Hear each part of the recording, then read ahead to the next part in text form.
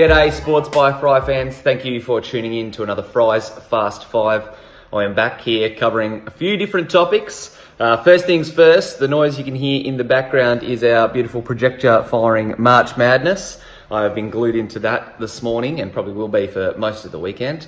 North Carolina were the first number 1 seed to lose this tourney. They just lost to Auburn in pretty emphatic fashion, but I'm now watching Duke. Hopefully RJ and the boys and Zion can get the job done because I tipped them to make the final, the national championship game.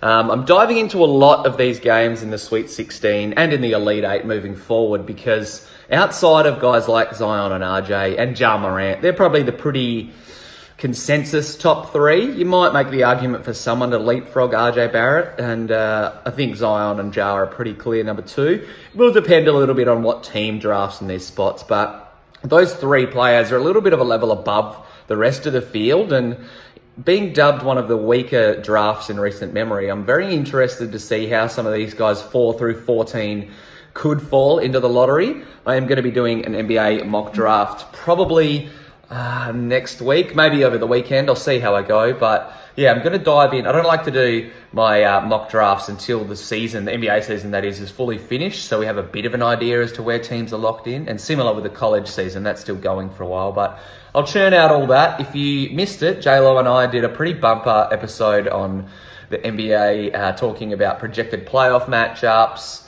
all NBA teams, a few other bits and pieces. We're probably going to do that pretty semi-regularly. Going to try to do it weekly, but J-Lo likes to offer a little bit of outside-the-box thinking for AFL fantasy, which is definitely an addition that is good for fantasy coaches.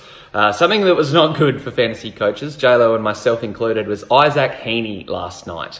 I took to Twitter to vent my frustration, but a lot of people are talking Heaney straight out of the team, but it's worth pointing out, I will be doing that for the record, but it's worth pointing out in his post-game press conference, Horst Longmire did say that Isaac Heaney carried an ankle injury into the game, and that was the reason that he was playing a little bit more forward than they would have liked. But yeah, even the week before, he played less than 50% midfield time, and he just hasn't seemed to take that natural leap that we thought he might have in his, I think, 4th season. So I know he might be good for 90s, and he probably still will be a top 6 forward, but it's time for me to get my thinking cap on, I think. You can't have 50s in your forward line from your premium. Sorry, Isaac Heaney, but time to go.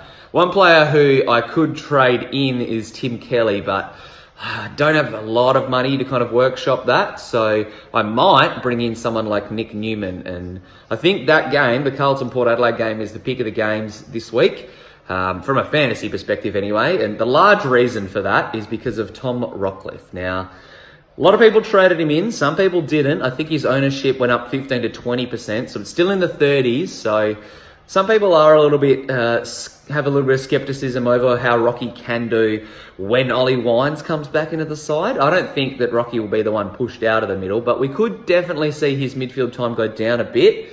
Something that I tend to think of when I'm doing trades with my premiums is, will this player be in the mix, or at least be in the mix, or will they be a top 6, 8, 6, depending on your line, player in that position? And I think Rocky definitely has the ceiling to be a top 8 midfielder. So that's my thinking behind bringing Rocky in.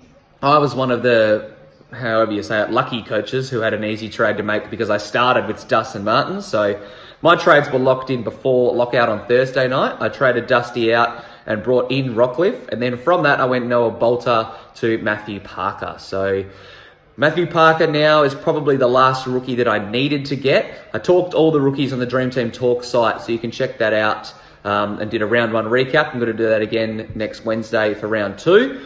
But I think round 2, usually history has shown, or before round 3, I should say, has shown that that's when we need to nail these rookie picks. So I've got a lot in my bench that I'm happy with. I've got the right ones, in inverted commas, on field. So I'm pretty happy with how my team's looking. Haven't got off to a flyer, but the premiums I've invested in, with the exception of Isaac, have been fine. They've been good, and they're still not losing a hell of a lot of value. They're getting me 100s in the midfield, so I can't be unhappy with that. So watch this space. We'll see how the rest of my weekend pans out. But yeah, Friday night did not get off to a good start thanks to Isaac Heaney.